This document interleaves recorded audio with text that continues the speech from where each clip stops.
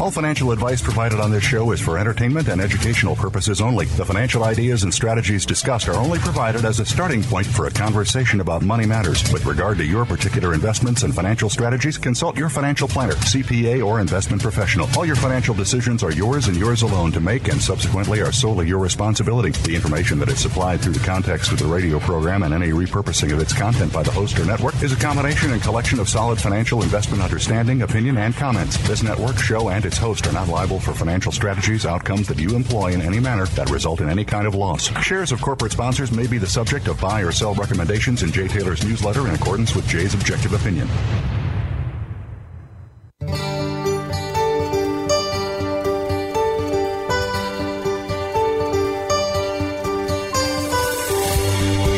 Welcome to Turning Hard Times into Good Times with your host, Jay Taylor. This hour will help investors fix issues and achieve personal gain.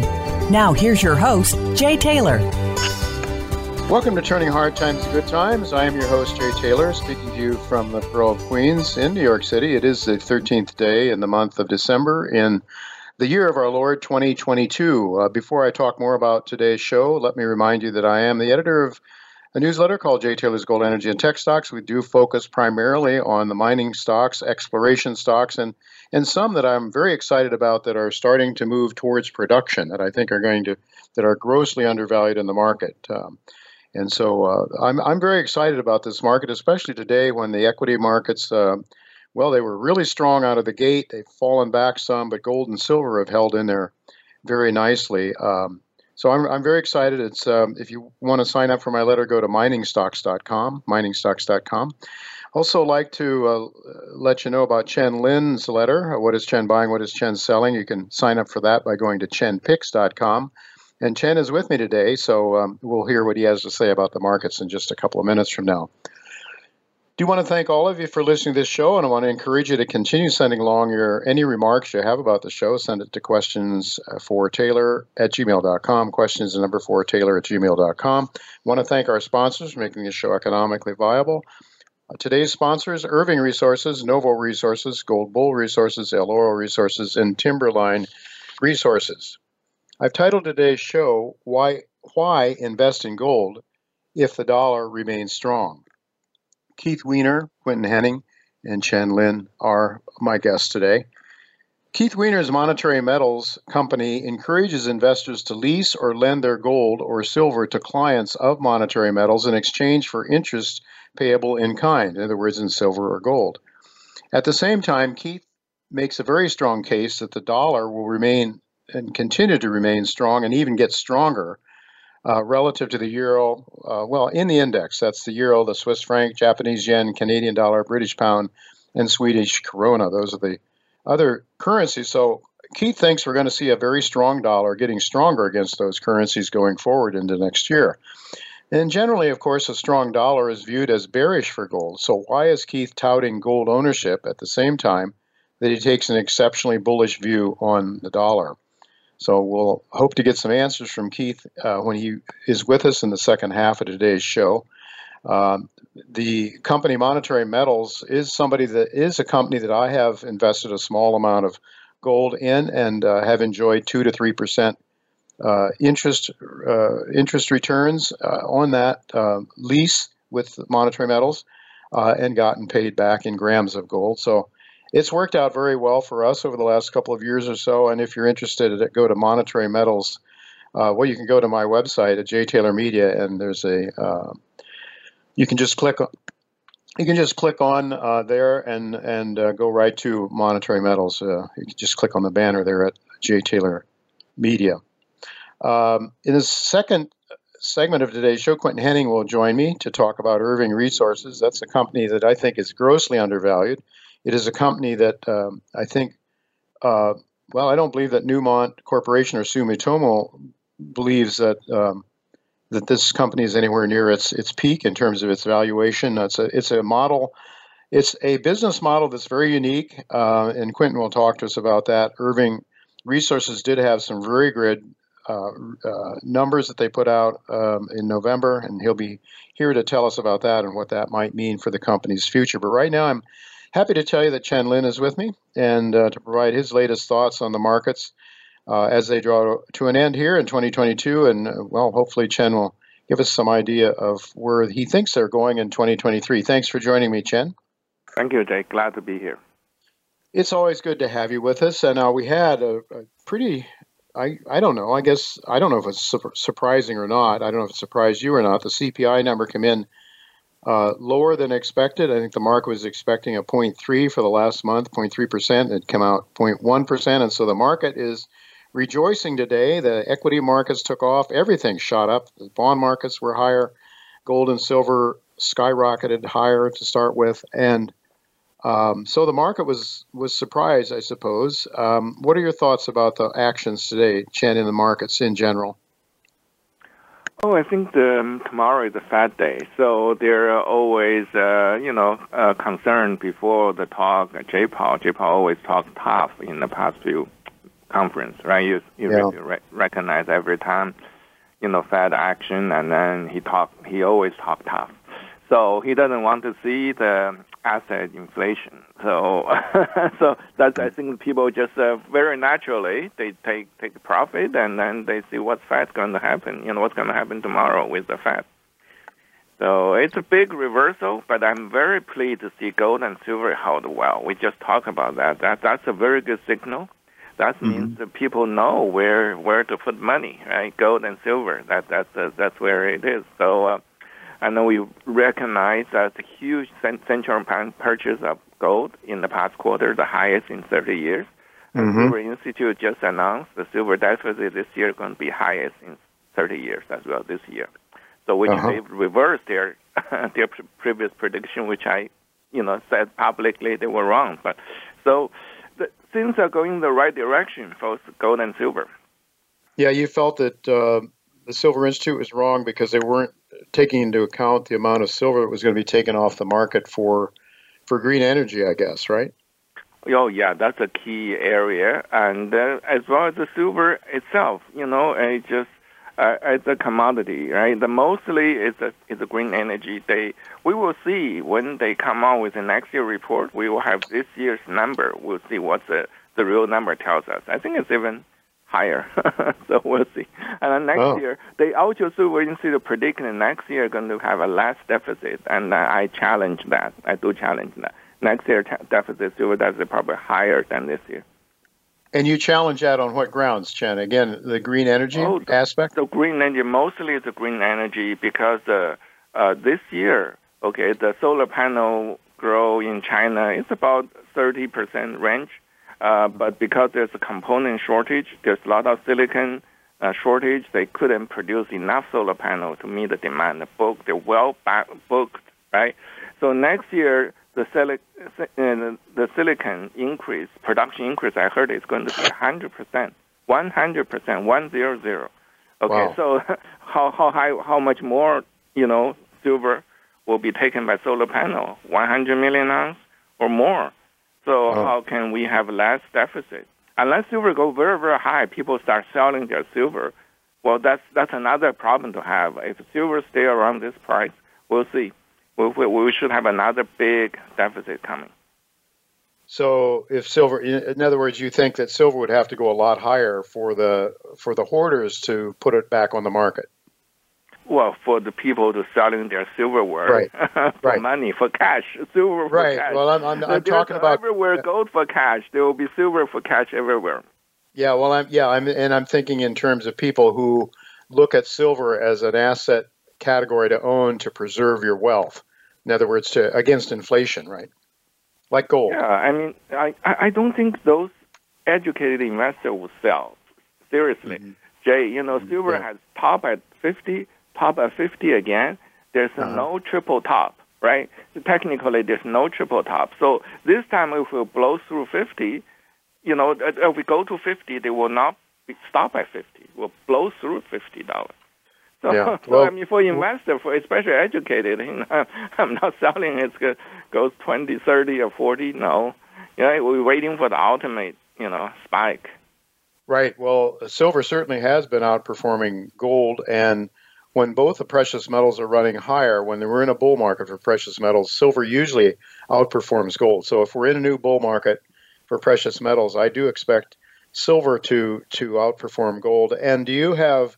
Are you playing at Chen with some companies, some mining companies, perhaps?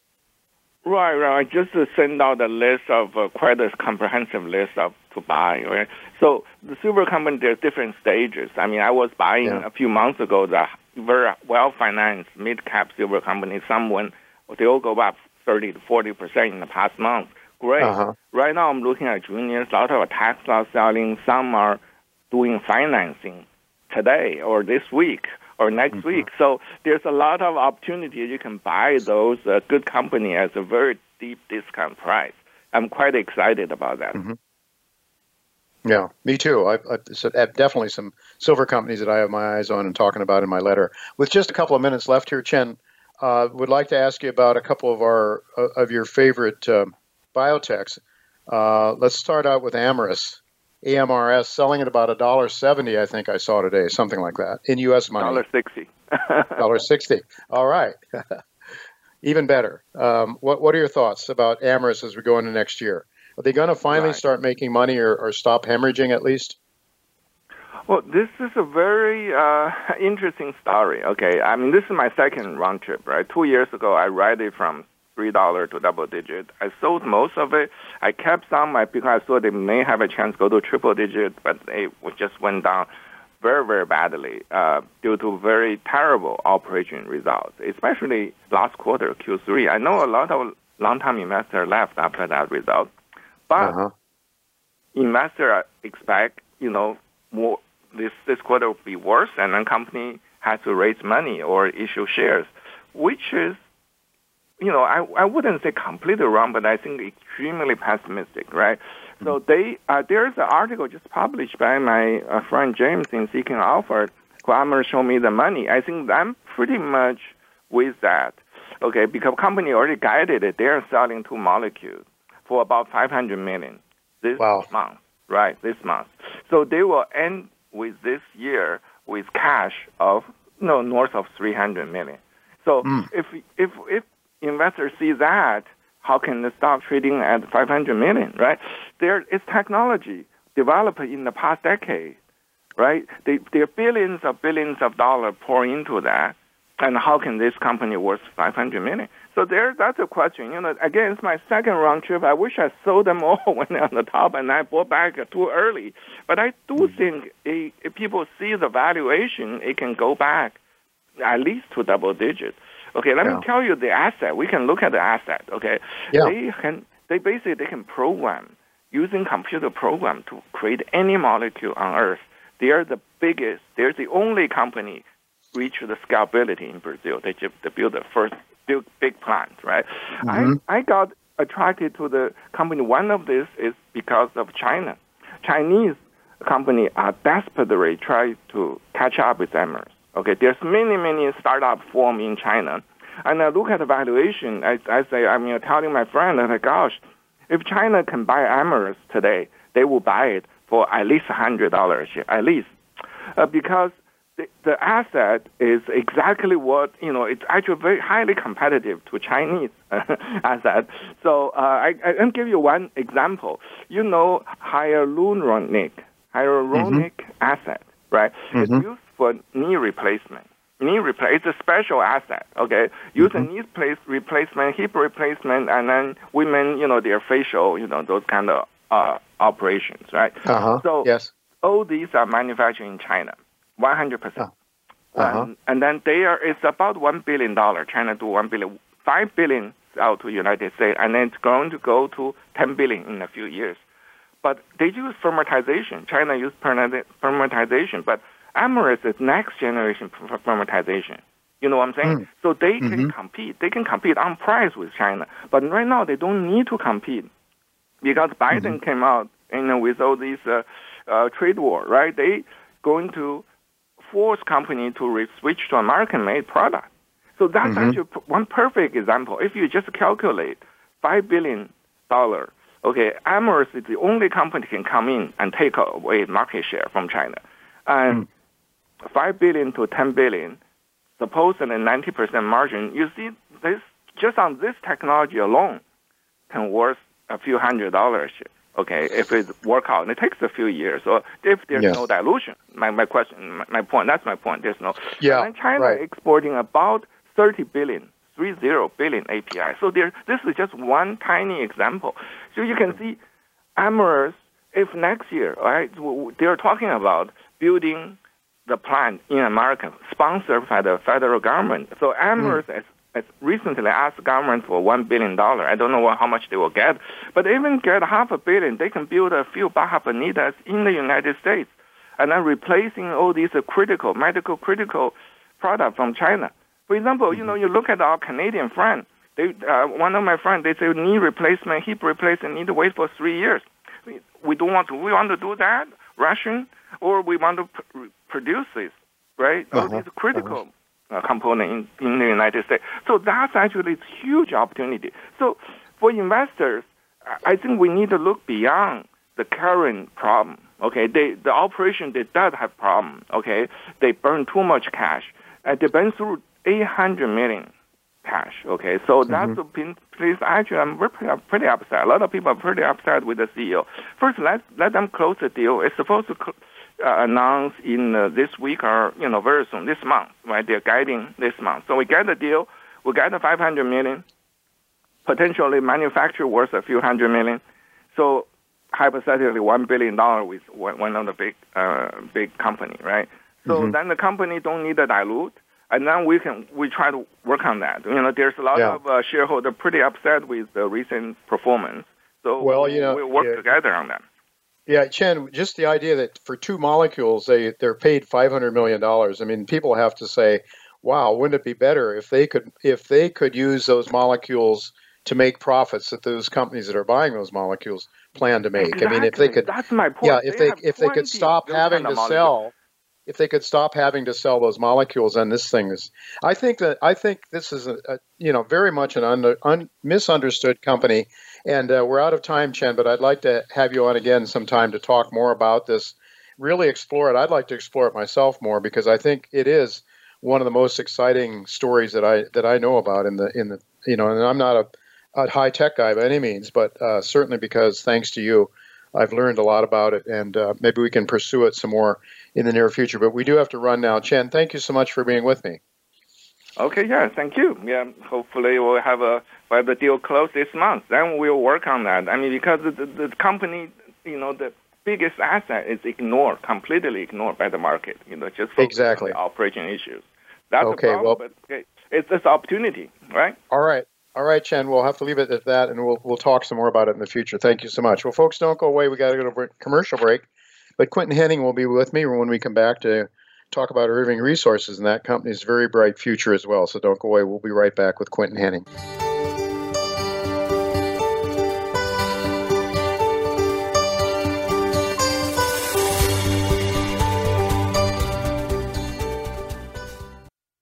Become our friend on Facebook. Post your thoughts about our shows and network on our timeline. Visit Facebook.com/Voice America.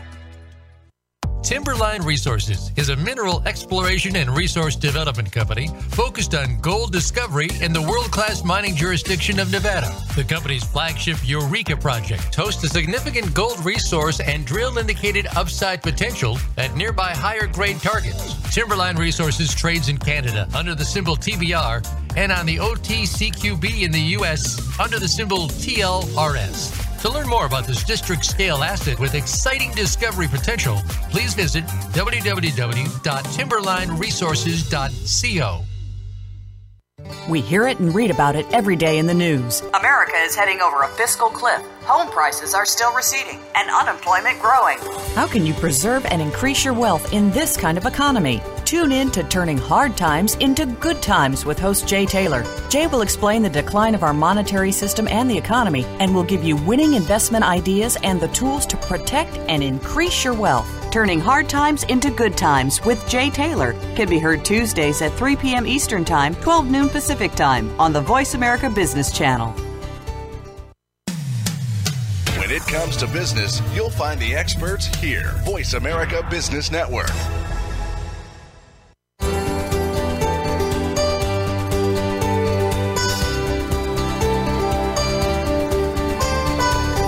You're You're listening to Turning Hard Times into Good Times with your host, Jay Taylor. If you have a question or comment about today's show, Jay would love to hear from you at 1-866-472-5790. That's 1-866-472-5790. You can also send an email to questionsfortaylor@gmail.com. That's questions, the number 4, Taylor@gmail.com. Now, back to our program. Welcome back to Turning Hard Times to Good Times. I'm your host, Jay Taylor, and I'm really pleased to have with me once again Dr. Quentin Henning. He's here today to give us an update on Irving Resources. Quentin is, of course, a member of the Crescat Capital Management team, and he is a director, and he serves Crescat as the firm's geologic and technical advisor. And, of course, those of you who are interested in exploration stocks, as I am, one thing you might want to keep in mind is watch the Crescat Gets Active videos in which they talk macroeconomics, and then Quentin comes on and gives a lay term. He talks about the exploration possibilities and possibilities for various companies that he really loves and Crescat owns based on, he explains it, the geological issues in lay terms so you can understand it. And it's really highly recommended. I recommend it highly, and whenever I can, I watch it or I go back and listen to it and watch it later. But it really, they update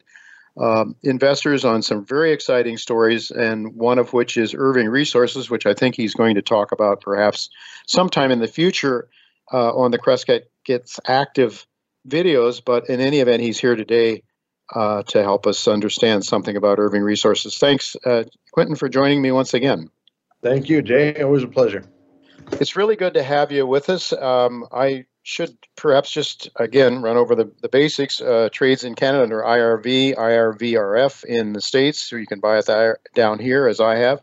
Newmont and Sumitomo are major shareholders. Only 61.9 million shares out, 63 cents. So it has a very low market cap. It'd be around $39 million US, something like that. Now, Irving has a very unique strategy to explore for and mine high-grade gold and silver hosted in high silica veins in Japan. And a couple of factors that makes this business model so attractive are, for one, the value of the silica host rock is of value, and Irving will have the copper smelters recover the gold and silver from the material, and also pay for the silica rock. So, most mining companies, most mining projects, you don't get anything for the host rock. It's just waste material, but not in this case. Also, it means that Irving won't have to build a mill, I should say, because, of course, that's one of the large capital costs when you have to build a mining operation, and the absence of considerable cost. So it's just a business model that seems to make an awful lot more sense, and it's a business model that others have used in Japan. So with that said, thank you again, Quentin, for being with us. And I'd like you to talk about perhaps, I think the last time you were on with us was September 27th, and since then there was a very significant news announcement from Irving back on November 11th of multiple high-grade gold and silver veins in a historic mine site, underneath a historic mine site. I believe it was a sort of a blind discovery.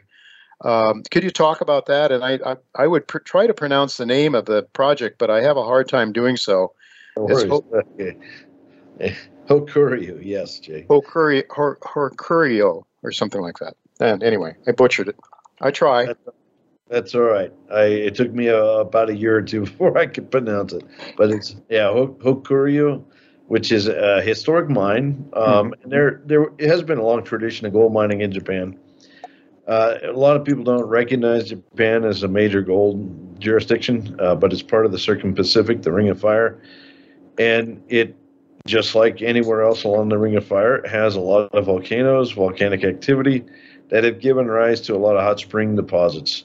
These hot spring deposits, are basically produced when magmas reach shallow levels within the crust, and the heat and the actual metal that comes with these comes off of those magmas, and then it it dissolves in the fluids. It's carried to surface where it's actually precipitated in the near surface environment. So places like Yellowstone, for example, underneath those hot spring pools that people see while they're driving around the park, probably 200 or 300 meters, 400, 500 meters even. There's high-grade veins forming right now, believe it or not. But there's lots of these things around the Pacific Rim. And Japan here in Hokkaido, which is the northern island in Japan, has a large number of volcanic fields, long history of volcanism. And we are exploring a little area called Omu, which is up in the northern part of Hokkaido. It's near the northern tip or terminus of the island. And we have 3 now discoveries. This Hokuryu mine that we've now drilled under and confirmed high-grade veins at depth. This is our 3rd discovery on the property. It really does look like we have a district-scale epithermal vein play here. Mm-hmm. Are all 3 of those part of the same system, Quentin, do you think? They're all very closely related. The timing of the volcanism, the timing of the magmas that drove them, all very, very close in time, probably within a few 100,000 years. They're not exactly the same system, but they're separated by 4 or 5 up to 6 or 8 kilometers apart. But they are all definitely part of the overall magmatic process that occurred here. As I look at the some of the assays that came through that November 11th news release, I see some pretty skinny veins, very high values, but very skinny veins. For example, one that grades 400 I guess it's 8.98 grams per ton gold equivalent, but it's over a 0.41 meters. And there's others similar to that. Very high grade. And normally, how many times would you see mines in which, unless you have a lot of little skinny veins right next to each other, you would just sort of say, well, I can't mine that, it's too narrow.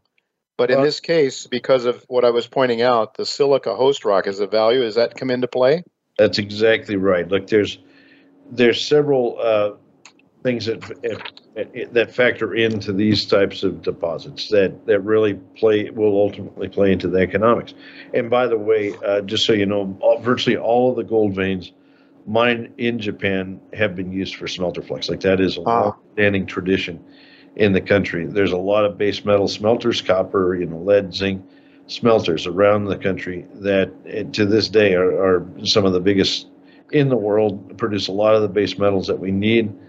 And they need the silica flux. Okay, so there's a long-standing tradition of mining gold in this way. So there's 2 ways, there are 2 factors that play into this. One is the silica content. You basically need a certain level of silica content in the material you mine, so that it does meet the qualifications, constitutes smelter flux. And the wall rock oftentimes is silicified. So even though these appear to be skinny intercepts, they in theory could be high enough silica that you can mine the entire thing over an acceptable width, say a narrow vein mine 1.8 or something like that, and still deliver a product that's suitable for smelters. So there's one way to look at it. The other way, and a lot of people don't know much about this, but there is a photograph on our deck, in our deck on our website, at Hishikari, which is really the only significant gold mine operating in Japan right now. There is a lot of sorting that's done to make sure to upgrade the material for smelter flux. So what they do is they mine the rock underground, they bring it to surface, and then they screen it. They take the rock, they put it through a light crusher that breaks it down, and they screen it. And anything that's over 3 inches, they actually have people who are not mechanically, they're sitting there sorting by hand as the rock goes down a conveyor belt. Then the material that's sieved to between 3 inches and half an inch goes across an optical sorter. And then the stuff that's finer than half an inch goes through the lowest screen deck and goes directly in the bulka bags to ship to the smelter. So people say, "Oh my goodness, these are a bit skinny veins." These are actually pretty typical of epithermal veins that are being mined at places like Hishikari. So I think that what you got to appreciate is that these veins are well below the historic mine workings here.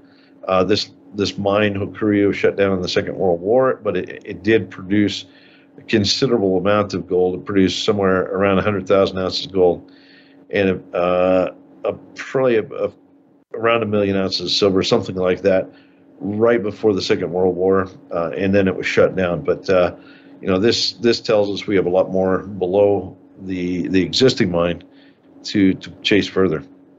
Are you expecting some more? Are there some more assays coming from last year's drill program? We have drilled a couple more holes at Hokuria, so yeah, there's probably some more assays that will be coming sometime next year. But more importantly, we have been focused here in the past 6 months about getting our drill program ramped up. Right. We moved in. We bought a drill in mid last year and moved it into country.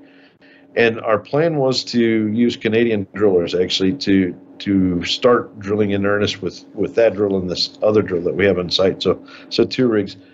There was a lot of challenge getting drillers in place, so we weren't able to actually pursue that as aggressively as we'd hoped late this year.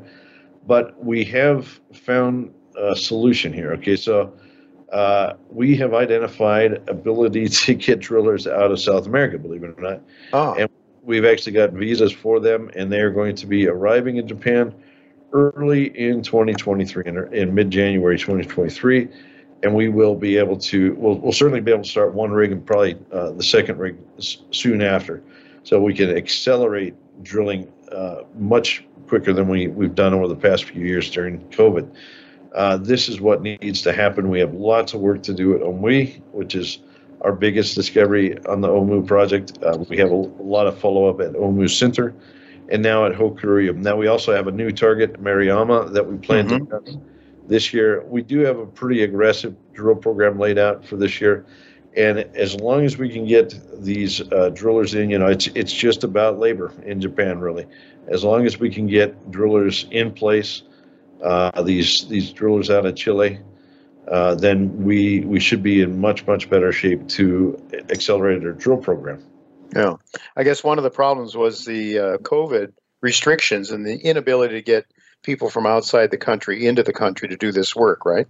It has been. It's been a real challenge. The visa processing has been very slow at times, even until recently. But that's really accelerated here lately. We thought it would take perhaps 8 weeks to get these visas for the Chilean drillers, and we've actually managed to get them in a couple of weeks. So we've already got them in hand, and those guys should be ready to come to Japan early next year. Well, you've got your hands full then with just Omu. You have some other properties as well down in the southern end of the island. Some pretty exciting stories, but I guess we're going to have to wait probably a little longer for those. We actually have work going on. This is Yamagana, which is down Yamagana, right? Yeah, southern part of the country on Kyushu, which is the southernmost island of the chain. And Yamagana is the closest project to the Hishikari mine. Hishikari is a very famous gold mine. It's the one I mentioned earlier that's operating. Yes. And it produces a considerable amount of gold a year, probably about 250,000 ounces. Hardly anybody knows about it because it's a very, we'll call it off the radar mining operation in the mining space. But it is a fantastic mine. It's been making a lot of money. Their cash costs are probably less than $400 US. Wow. It's insane how cheaply they produce gold there. So we've got the Yamagana project. It's about 11 kilometers from Hishikari. Very much like we just talked about for Omu. It's basically in the same setting. It's related to the same magmatic event that occurred down in that location.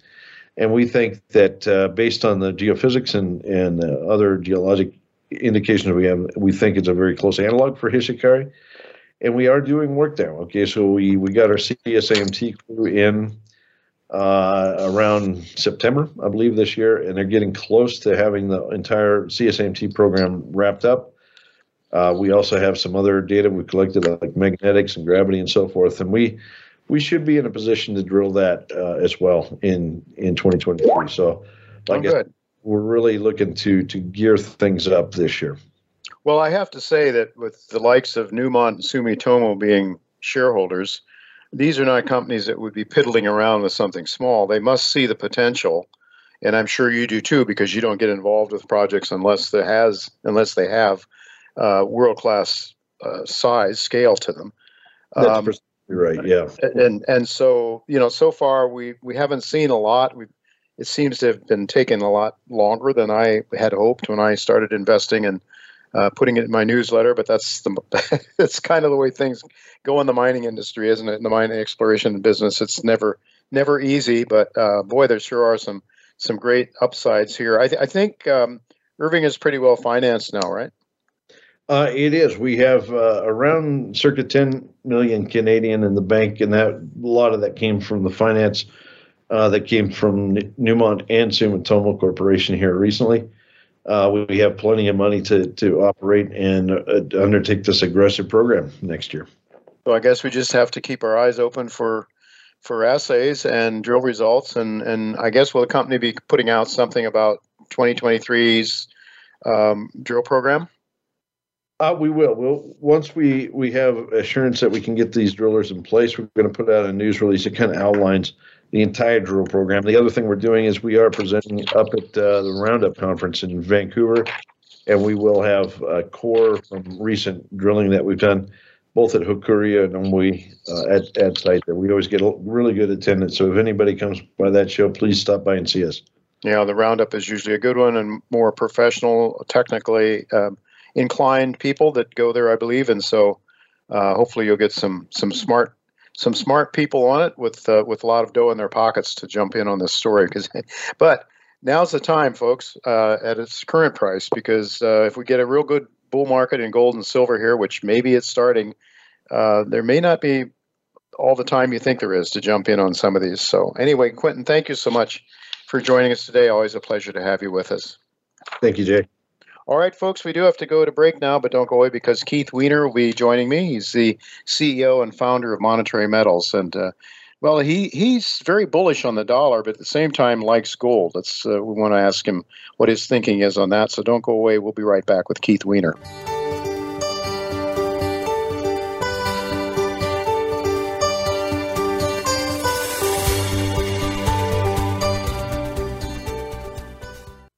Follow us on Twitter at VoiceAmericaTRN. Get the lowdown on guests, new shows, and your favorites. That's VoiceAmericaTRN.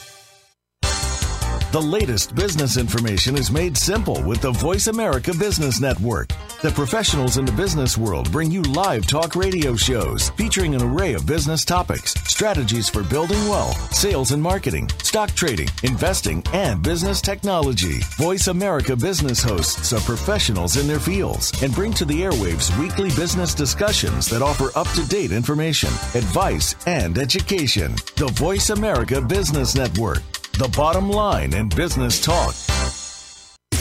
Voice America programs are now available on your favorite connected device, including Amazon, Alexa, and Google Home. Through streams with Apple Podcasts, TuneIn, and iHeartRadio, listening to your favorite show is as easy as saying the show name followed by the word podcast. Hey, Alexa, play Finding Your Frequency podcast. If that doesn't work, try adding on TuneIn or on iHeartRadio or on Apple Podcasts.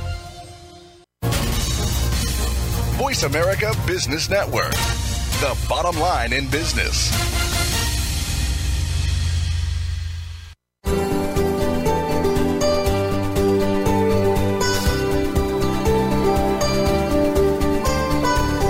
You're listening to Turning Hard Times into Good Times with your host, Jay Taylor. If you have a question or comment about today's show, Jay would love to hear from you at 1-866-472-5790. That's 1-866-472-5790. You can also send an email to questionsfortaylor@gmail.com. That's questions, the number 4, Taylor@gmail.com.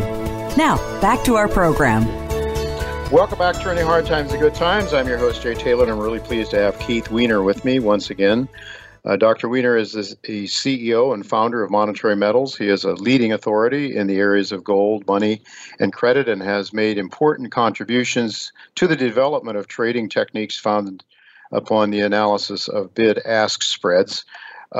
Keith, he's been on the show before, and I want him to address Well, he has actually, through Monetary Metals, addressed one of the issues. One of the reasons people say, yeah, don't bother with gold or silver because you can't get any return on it. Well, Monetary Metals has definitely proven that that's not true.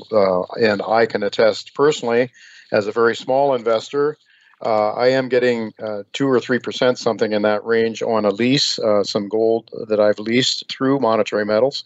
And so you can just put that one to rest, that whole excuse for not owning gold, that you can't get any returns on it, because you can, quite clearly.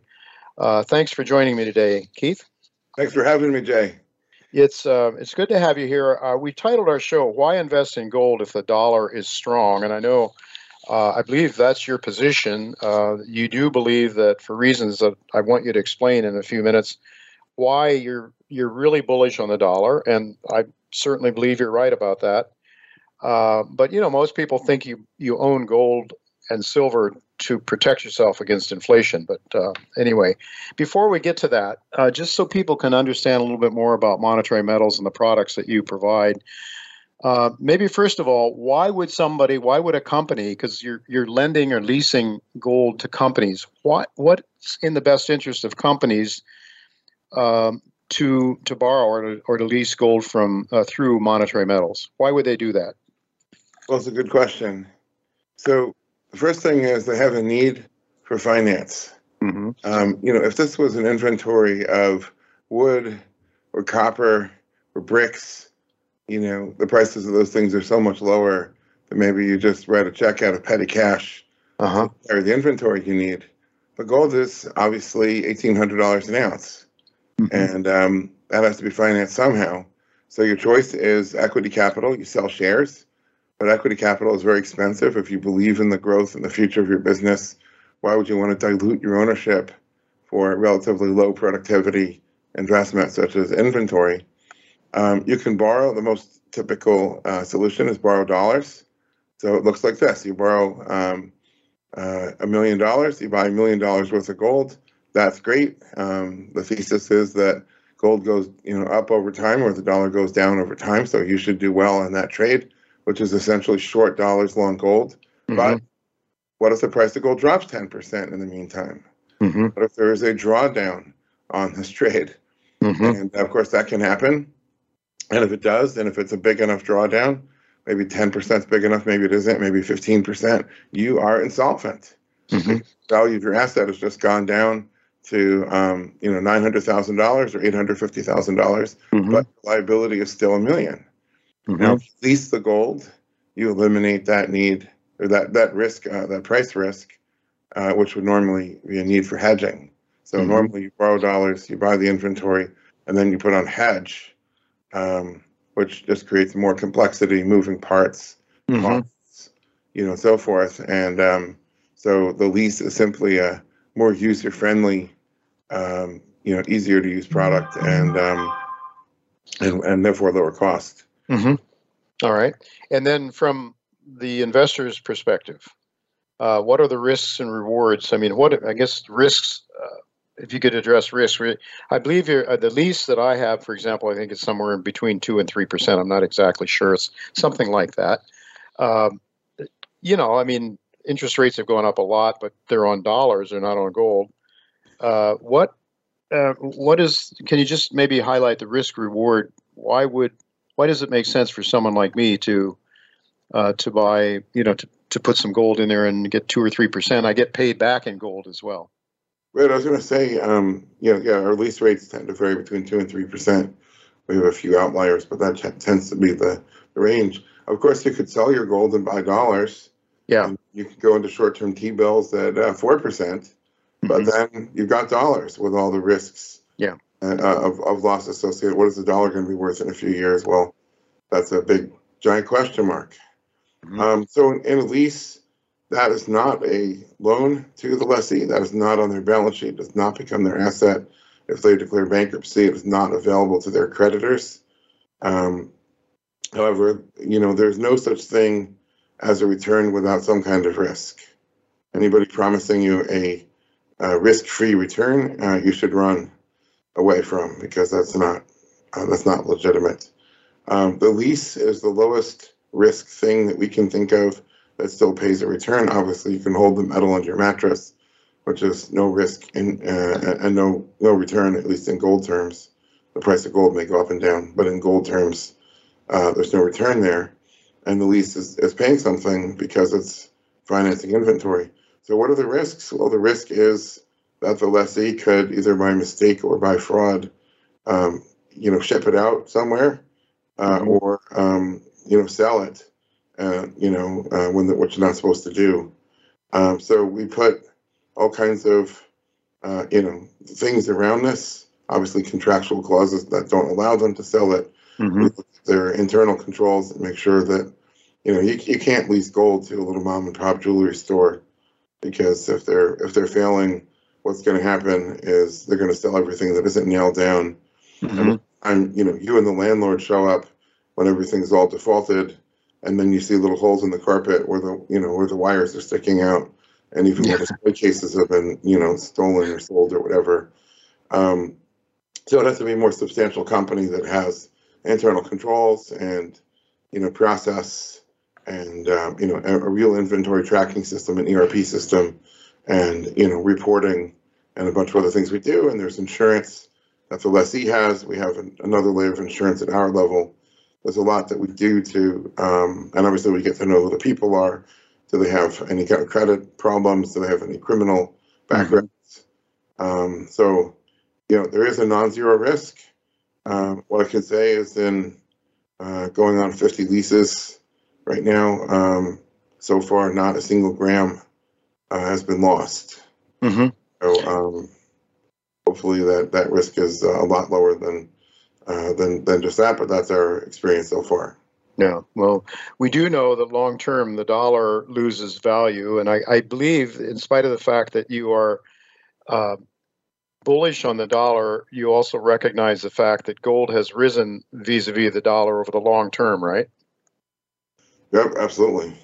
And that's why long term you want to own you want to own precious metals. I want to store my wealth in precious metals primarily, and real estate, maybe that things that I need to have to live with. But make the case for your bullishness on the dollar, and it has to do with the United States' unique position as the world's reserve currency, as I understand it, the senior currency, if you will, globally.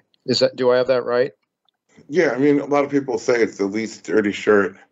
I would actually go farther as to say, or the cleanest dirty shirt. I would go so far as to say it's the least dirty, meaning they're all dirty, and the dollar may be a bit less dirty, but it goes deeper than that. All the other currencies are dollar derivatives. And, just a really important statement I think doesn't get enough, focus and emphasis. All the other currencies derive their value and their very existence from the dollar itself. Of course, the dollar is on both sides of every major balance sheet in the world, unlike any other currency. Mm-hmm. And, this is really important because in a time of credit contraction, mm-hmm. and that is the world that we're in right now, and likely to remain in. Credit withdraws from the periphery inward towards the core. The dollar is the core. At some point, why would you want to own a derivative when you're desperately in need of owning the underlying instrument itself? A lot of people try to think of this as assuming that everybody in the world is in the same boat as themselves, which is not really a balance sheet, but essentially some assets. And you're trying to figure out, do I put my assets in gold, do I put my assets in dollars, do I put my assets in Swiss francs or real estate or whatever? But that isn't really how the major balance sheets of the world operate. They're leveraged. They have, again, dollars on both sides of the balance sheet. And a lot of their behaviors are forced. When credit is contracting, what that means is it becomes harder and harder for them to obtain the dollar financing they need. Mm-hmm. Now, the way the world is structured, certainly the major banks and other financial institutions have borrowed short term to buy long-term assets. Mm-hmm. So imagine financing a house by going to the bank and getting an overnight loan, which would be the most extreme case of that. And every day you have to go back to the bank when your loan is due and beg for another 24 hours. And you have to do that 365 days a year times 30 years. So when all of a sudden credit conditions change, the bank's like, nah, we're good, bro. We just want the money back. Yeah. You're like, no, but I've got this house and I can't, the bank's like, I don't care. Yeah. Sell the house, do whatever you got to do. And so you and everyone else is in that same boat is suddenly trying to dump houses. And I'm not making an argument about real estate per se. I want to be clear. I'm just using this as a illustration of this problem of borrowing short and lending long. That these are balance sheets that are forced to be desperately clawing every dollar they can out of the market. Mm-hmm. And not so much euros and pound sterling and yen and yuan, dollars specifically. And when that happens, so people say the dollar is going up. I kind of have to chuckle at this, and I say, the one thing that nobody wants to measure the dollar in terms of is gold. Yes. Nobody wants to say the dollar is 17 milligrams of gold, down from 1,505 milligrams, before all this insanity started in 1913. They want to say, no, measure the dollar in terms of consumer prices, measure the dollar in terms of dollar derivatives, the dollar index, which is largely the euro. But I would say, no, flip it the other way, right? So how did you be both a gold bull in dollar terms and a dollar bull in euro terms? It becomes easier to see when you flip it the other way. Yeah. But what you're saying is the dollar derivative currencies are likely to continue falling, and at the same time against the dollar, which is the only way they can be measured. And at the same time, the dollar is likely to continue to fall against gold, which is the right way the dollar should be measured. Mm-hmm. That makes sense. So picture like you have a lighthouse, which is actually attached to the rock, the bedrock of the mainland. The lighthouse is the gold. It isn't going anywhere. Then you have a ship which is slowly, leaking, and there's also a giant storm and it's tossing it around in the waves. That's the dollar. And then you have various life rafts and dinghies and people man overboard with, they're throwing them the little donut thing on the rope, and they're going up and down relative to the boat, which is going up and down relative to the lighthouse. Mm-hmm. And they're, the people on the boat are looking at the lighthouse saying, why is the lighthouse going up and down? Yeah. The people in the half-sinking dinghies are saying, why is the boat going up and down? Yeah. And meanwhile, it's a vantage point problem. Yeah. Yeah. So in other words, think in terms of gold, measure things in terms of real money, time-honored money demanded, that is market-demanded money, gold. So we continue, though, on this path of issuing more and more debt. The United States going into debt, and it's sort of a paradox. And I mean, the more debt we go into, the stronger the dollar gets. It's opposite of what most gold bugs have always thought, that we would have, the more money we print, that's just going to cause the dollar to go to the dustbin of history, and we would have, gold prices that would go to the moon. And it just hasn't worked that way, has it? Yeah, but just think of it this way. Suppose you own a little store, I don't know, a print shop, and you own it free and clear. You don't owe any money personally. You don't owe any money in the business. Uh-huh. And, the business produces some, revenue, which you take home. How much cash buffer do you need to hold? Whatever, a couple of weeks of payroll, a month worth of payroll, maybe. Mm-hmm. And that's it. And everything else you can put into other forms of savings or other assets or, as you say, real money, gold. But imagine now that same business producing that same revenue, and you have like $8 million of debt loaded on the business. And personally, your house is mortgaged up to the hilt. You have 2 cars that you bought on credit. You have credit cards and student loans and all the rest of the stuff. Well, how much cash do you need as a buffer against the slightest downtick in the market? A lot, yeah. Probably 6 to 12 months. Yeah. Just because of your own debt load. So the perversity is the deeper everyone goes into debt, and it isn't just governments. Yeah. It's every business, it's every corporation, it's every student, it's every, everyone who drives a car. The deeper everyone goes into debt, the more that they desperately, urgently need more dollars. First of all, to service the debts, and then secondly, they have to constantly be increasing their buffer against, a turn in the market where suddenly you can't make the revenues anymore. You don't want the banks to foreclose on your business and your house and your car. So that's the Keith, of it. The greater the debt, the greater the demand for dollars. Yeah, Keith, my engineer is saying we only have 2 minutes, and I wanted to ask you about Triffin's paradox. This is a quote that I just picked up from someone. It says, Triffitt's paradox, which notes that to own the world's reserve currency, you have to constantly run persistent trade deficits in order to ensure global liquidity in your currency. But at some point, the growing divergency between debt and the ability to pay for it, GDP is unsustainable. Do you agree with that? That there has to be an end to this thing?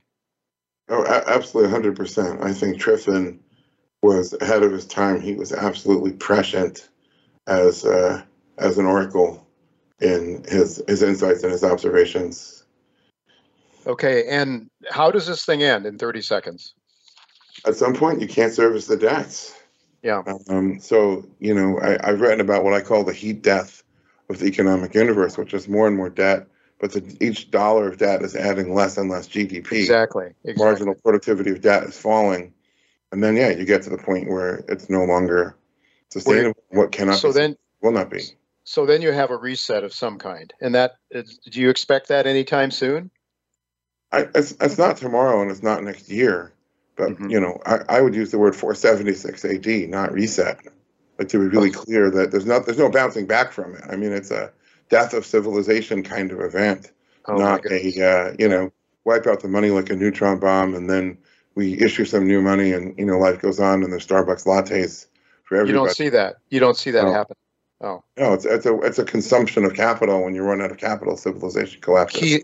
Keith, we're going to have you back because there's so much here that I want to get into and understand more about. Thank you so much. We're just out of time. I got to go now, but thank you so much. Thank you so much, Keith, for being with us, and we'll look to do it again sometime. Well, folks, that is all the time we have this week. Next week, Lynn Alden will be with me as well as Michael Oliver. So until then, goodbye and God's blessings to you.